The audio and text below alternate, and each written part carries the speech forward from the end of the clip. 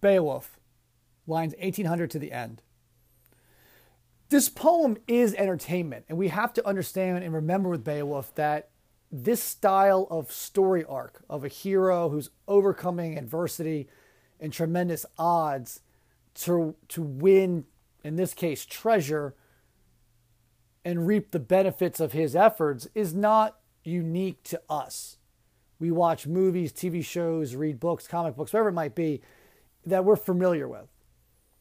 The storytelling here is simple, and while we're seeking out deeper meaning and deeper understanding of some of the smaller details that provide us greater context, it's important that we remember that the entertainment element, the creative element, is as strong as some of these larger statements or social commentaries being made that we're trying to find and analyze. So a couple points that we're going to look at. I know we're discussing a lot of this in class, but I want to make sure we have this as a reference for you.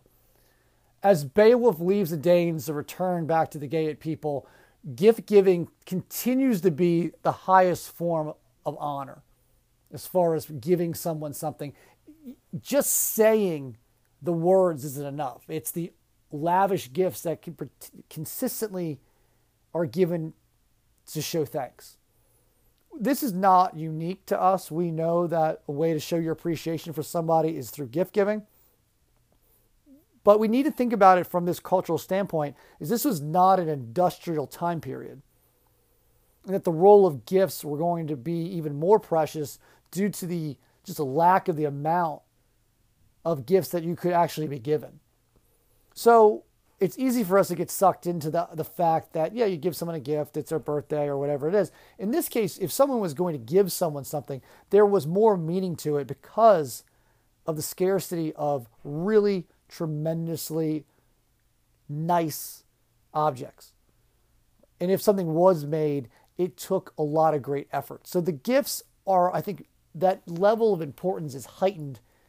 And we can't take that for granted because there's so much gift giving in this poem that we need to remind ourselves that we're dealing with a very different sort of gift giving, and the meaning behind it carries a lot more weight.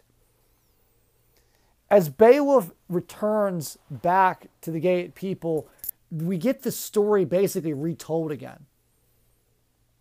And we get a flashback. We get a lot of this sort of retelling of things. As readers, we've already seen this in the poem. We saw it firsthand. He's now telling his story again.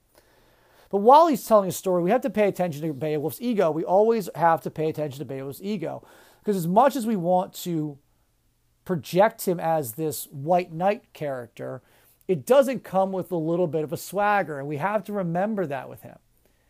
There is ego and confidence in himself that he is also projecting onto others. The one thing that's very clear that if you're having a conversation with Beowulf or he's speaking to you, he's going to let you know who he is. And who he is wrapped up in his ego, which is defined by his success, particularly in the battlefield. So he talks about fighting with Grendel and Grendel's mother. He plays up the fact that this story is being told all over the world. And he says, it's hardly a secret anymore among men in this world, myself and Grendel coming to grips on the very spot where he visited destruction. And this is on line 2000, where he's making it clear when his retelling of the story is wrapped up in the fact that what he has done is public information. Nothing he has done happens and just kind of goes by the wayside. Everything he does is going to be celebrated, particularly these incredible battles he has with Grendel and Grendel's mother. So the impact of success on him as we move through this story and think about it is not just the fact that he gets the extra sort of bravado from physically winning. But he starts to build this idea up that there's more to his success, that God has selected him. There's some connection to him and fate that we got to ask ourselves a couple questions here. Beowulf believes that the reaction to his thought processes When he makes a decision to go to battle, he believes the result is going to be predetermined by God. It's going to be God's decision. Fate will decide who wins and loses. But this is the same God that's allowing him to make the decision to put himself in this predicament. So if we explore the idea of free will in the poem of Beowulf, we have to understand that there is an element, at least it's being portrayed this way, that free will allows the character of Beowulf to make the choice to put himself in harm's way. But the actual result will be God's decision on whether that Beowulf is successful in his endeavors. If we agree with that as the interpretation, it also speaks to a level of Christianity and a lot of people's understanding of Christianity, even today in some ways. If we want to loop that in, that's also a discussion we can have. Now, this might not be a strong suit for me as far as approaching it from this light, but it is an area of thought that we can explore if you want to compare the way Beowulf seems to be using Christianity and the way you believe Christianity works in your daily life or in the lives of general Christians. So as we continue to look at this poem, and we learn more about Beowulf, the poem continues to impact us with the fact that Beowulf's success is now part of not just entertainment for others, but the story is now bigger than Beowulf. Beowulf's feats in these victories is actually bigger than him personally. He's now a legend, and he's living, though. He's a living legend because of what he has done. And we have to remember, at this point in time, we're not really sure what Beowulf's going to do next. And we know that he becomes king, and we don't really have the concept of how he becomes king just yet as we move through it. And what ultimately we start to see here is, as we learn more about Beowulf, particularly how he becomes king, where he's offered an opportunity to be the king when the king of the Geats dies. And he says, no, I will support the prince. So as much as Beowulf is into his own ego and his success, he still very much believes in tradition. And he honors those traditions by the way he handles the level of power he's offered and what he accepts when he returns back to the Geat people. And it's only after the prince is killed does he finally assume the throne as king to unify the people. It was once he was backed into a corner that it was the best thing for the community when the line of secession was cut by someone else's doing, that he stepped in to bring back a time of peace, or at least a hand that was going to keep his people safe. I think that says a lot about it, because as we want to talk about his ego doesn't drive him to be power hungry. He wants to be celebrated. And the poem makes that very clear. But the fact that he does not take that power and fall into the trap that, okay, now I need to be more than just Beowulf the warrior, and that he allows this to come to him somewhat organically, shows an attitude of servitude that we need to consistently now look at and view Beowulf with. Who Beowulf is as a character and as a person in this poem, if you look at him as a servant, who, yes, he wants to be celebrated, and yes, he wants glory, but his actions are centered around the idea of service of others. While there is some benefit to it, I think it's important that we keep that in mind. And where does this idea of these terms of service? Is it a Christian belief? Is it a general belief of small communities during the Dark Ages who needed to rely on each other in much bigger ways? Does it speak to this idea of gift giving again?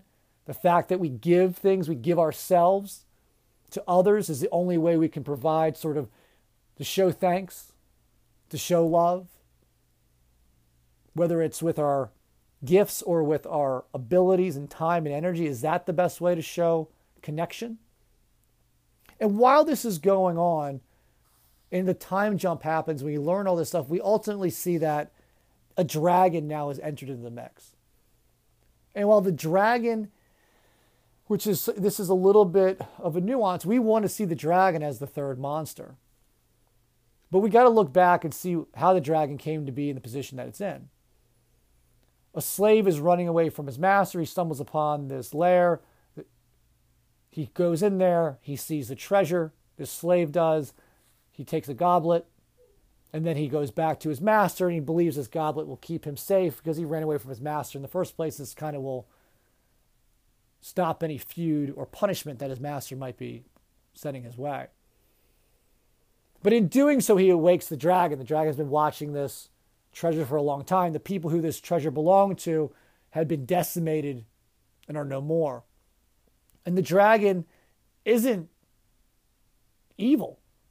It's doing what a dragon does. It guards the treasure. It's been disturbed by a slave. It didn't go out of its way. But once it's disturbed, it's now a problem. And as it is burning down Gayet cities or the parts of the village, and burns down Beowulf's major establishment, we need to understand that the dragon is just being a dragon. We don't get the sense of evil that we got with Grendel or Grendel's mother. And even with Grendel's mother, she's trying to revenge her son. Or, yeah, we're going to call it her son. So, truly, Grendel, at this point, has been the only monster figure that's been portrayed as evil. And remember, he only got involved with the Danes because they were having parties all the time at night. So when we talk about good and evil in this text, and we want to set this up in a really basic, these are the bad guys, I don't really necessarily think in this poem we can do that. Because all of them, even though we don't see a lighter side of them, the fact that Grendel got involved once he was disturbed, once Grendel passed away, Grendel's mother got involved seeking revenge. If he's seeking revenge, then she at least has to care enough about her son in that way to seek that revenge. Then we flash forward to the dragon. The dragon is disturbed. Now he's wreaking havoc on the Gay people, but the dragon's just doing what a dragon would do because it was protecting this treasure.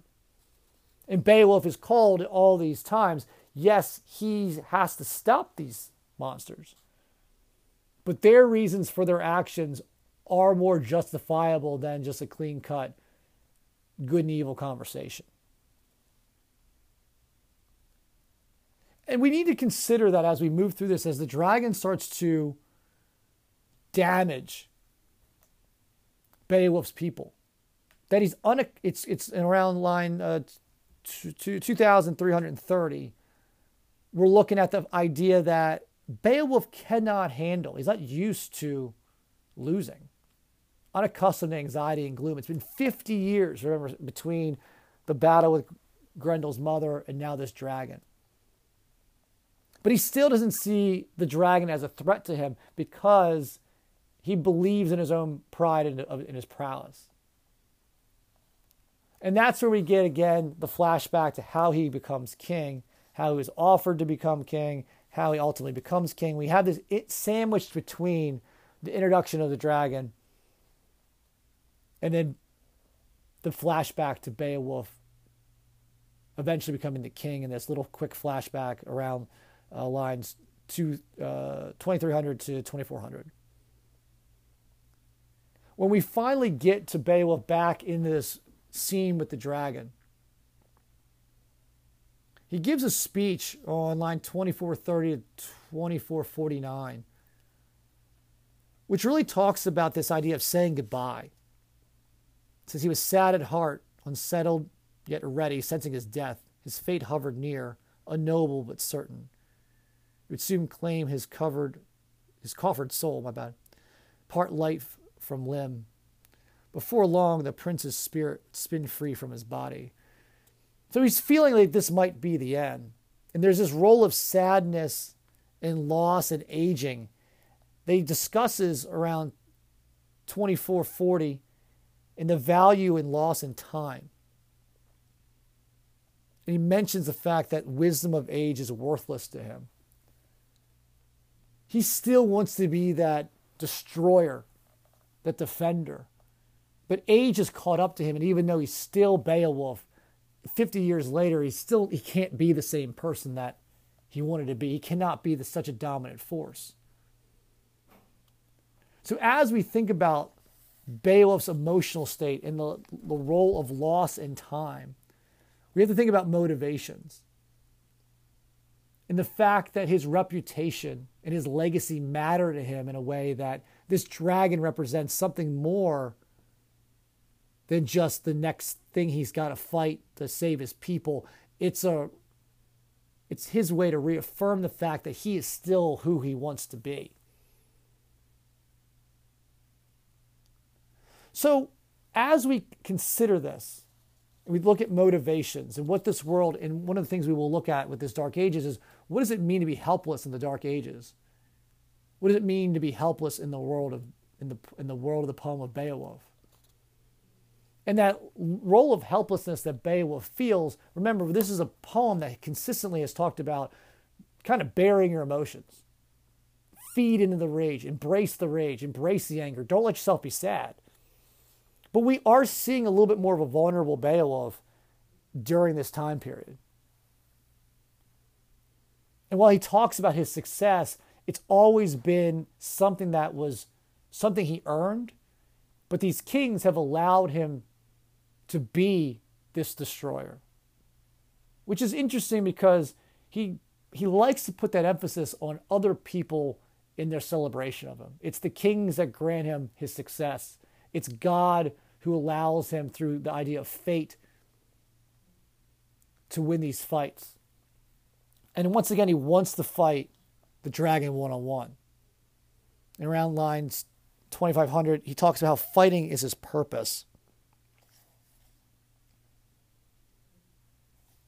And that he'll fight for glory as we move on towards the middle of this section. And that God will decide his fate.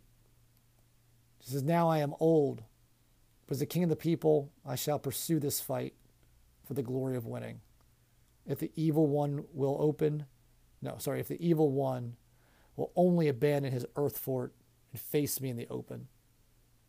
So he's trying to set himself up for success, but he feels like he needs to fight the dragon one-on-one. And when the fight starts, much like the stories we're used to, it's not like Beowulf goes in there and destroys the dragon in a couple seconds. It's not like that at all. The dragon is beating Beowulf bad. And Beowulf's backed into a corner. His sword fails. His shield is not doing a great job. And at this point, he looks like there's no doubt he's going to lose. And Wiglaf steps in. And this is kind of the first time we're introduced to him. He's a respected warrior. And he steps in, and Beowulf had brought these other 11 comrades with him. And while they weren't going to fight, they were there, and they all run. And Wiglaf is not going to have it. And he gives a speech to the men as they're watching this.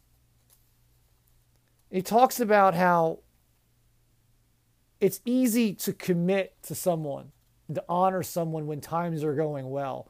But the moment things get difficult, that's when you're truly tested. It's one thing to say something. It's a whole other different idea to feel it in your heart. And you can say that you're going to be on Beowulf's side. You're going to be there to support him. But when things get difficult, if you bail, that's what's in your heart. It's easy to be committed to something when it's just easy. But when it gets hard, you're truly tested. You got to step up. And he points out he'd rather die than do nothing. And Wiglaf tells Beowulf to keep fighting. And Beowulf, in this moment, we get some lines about how his reputation and legacy, this is around 2631 and through 2676, big section here, how important his reputation and legacy is to him. And as the dragon bites Beowulf, which ultimately is going to lead to his demise as he's poisoned, Wiglaf is able to help Beowulf, and Beowulf ultimately slays the dragon. But in doing so, we know that this is going to be the end of Beowulf. The dragon is killed, and Beowulf asks in a pretty poignant section on lines 2724 through 2750. He reflects on his time as a king and a leader. And he points out that he doesn't have a son to pass his legacy on to. Imagine he can't pass his armor down. He requests to see the treasure. And he believes that will help ease his pain and death. And Wiglaf at this point is being elevated. He's not the heir to the throne, but in some ways it's very clear that he might be the next guy. When we get to Beowulf's final words, lines 28:12 to 28:17,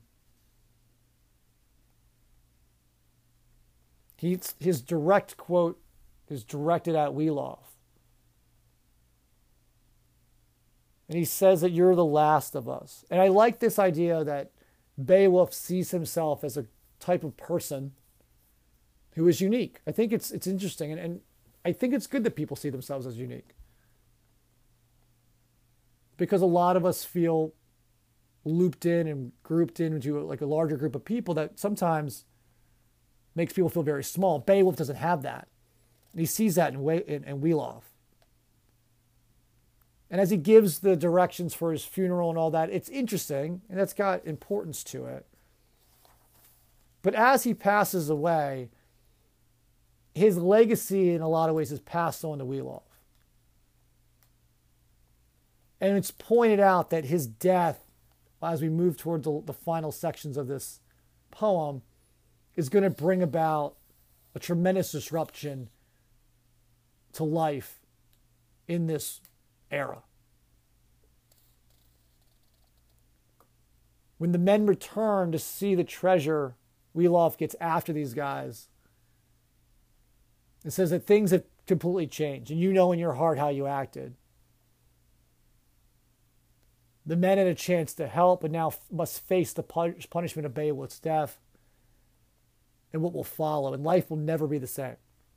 You cannot go back to your family the same way now that you know in your heart that you didn't help Beowulf, as well as the fact that you ran. And by the time we get to around line 3000, we're talking about Wiglaf saying that, listen, there's going to be wars, the Swedes are looming, and this feud's going to start again. And by the time we move forward, the tragic future awaits. That's how much Beowulf was important to these people, what he represented. There was safety in what Beowulf represented. The final 2 points I want to talk about, one's on lines 3076 to 3086, where we start to talk about this idea.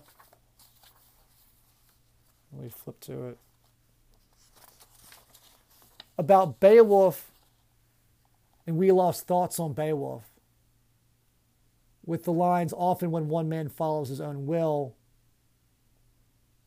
it may hurt others. I think it's important that it's easy to interpret that as selfish. The quote, often when one man follows his own will, many are hurt. This happened to us.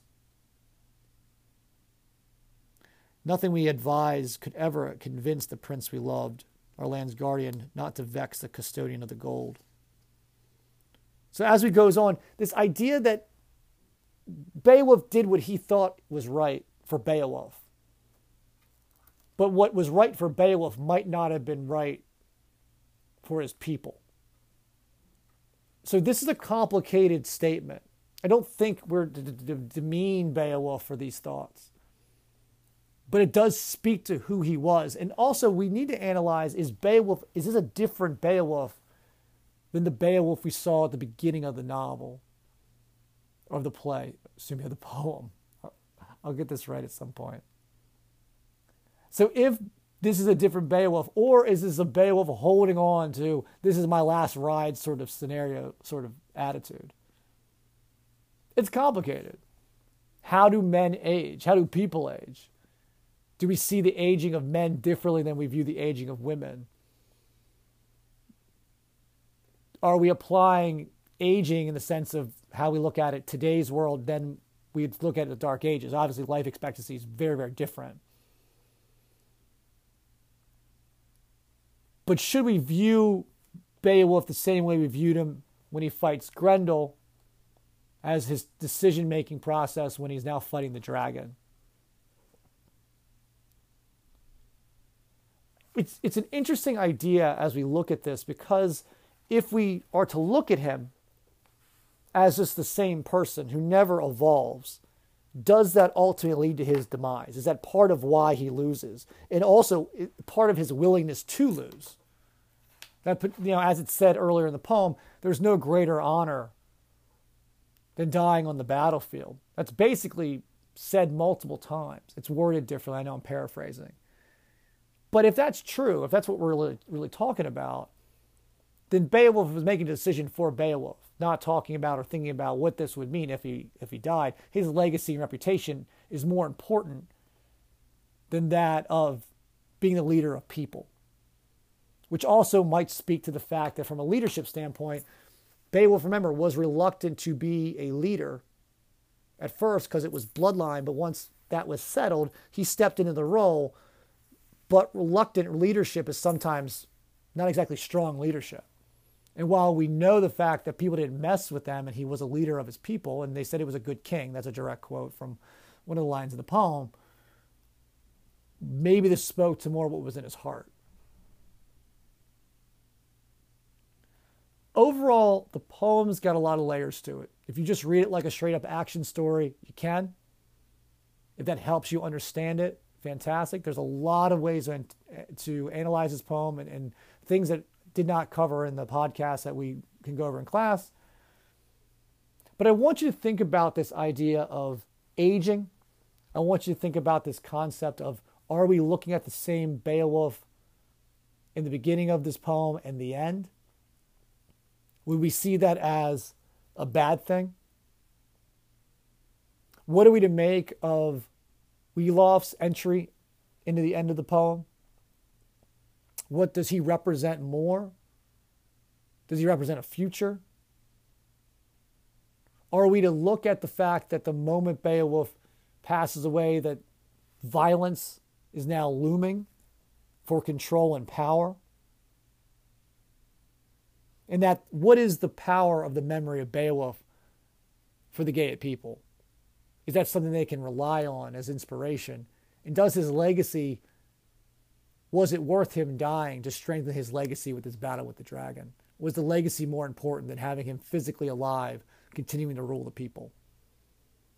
We'll continue to discuss this poem over the next couple of days. We know we have papers coming up on it.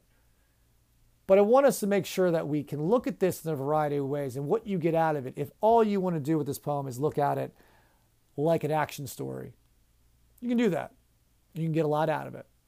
But there's some nuance to it that I want you to pick up on and think about and consider it, because there's some big questions being asked, and I hope you can explore some of the answers.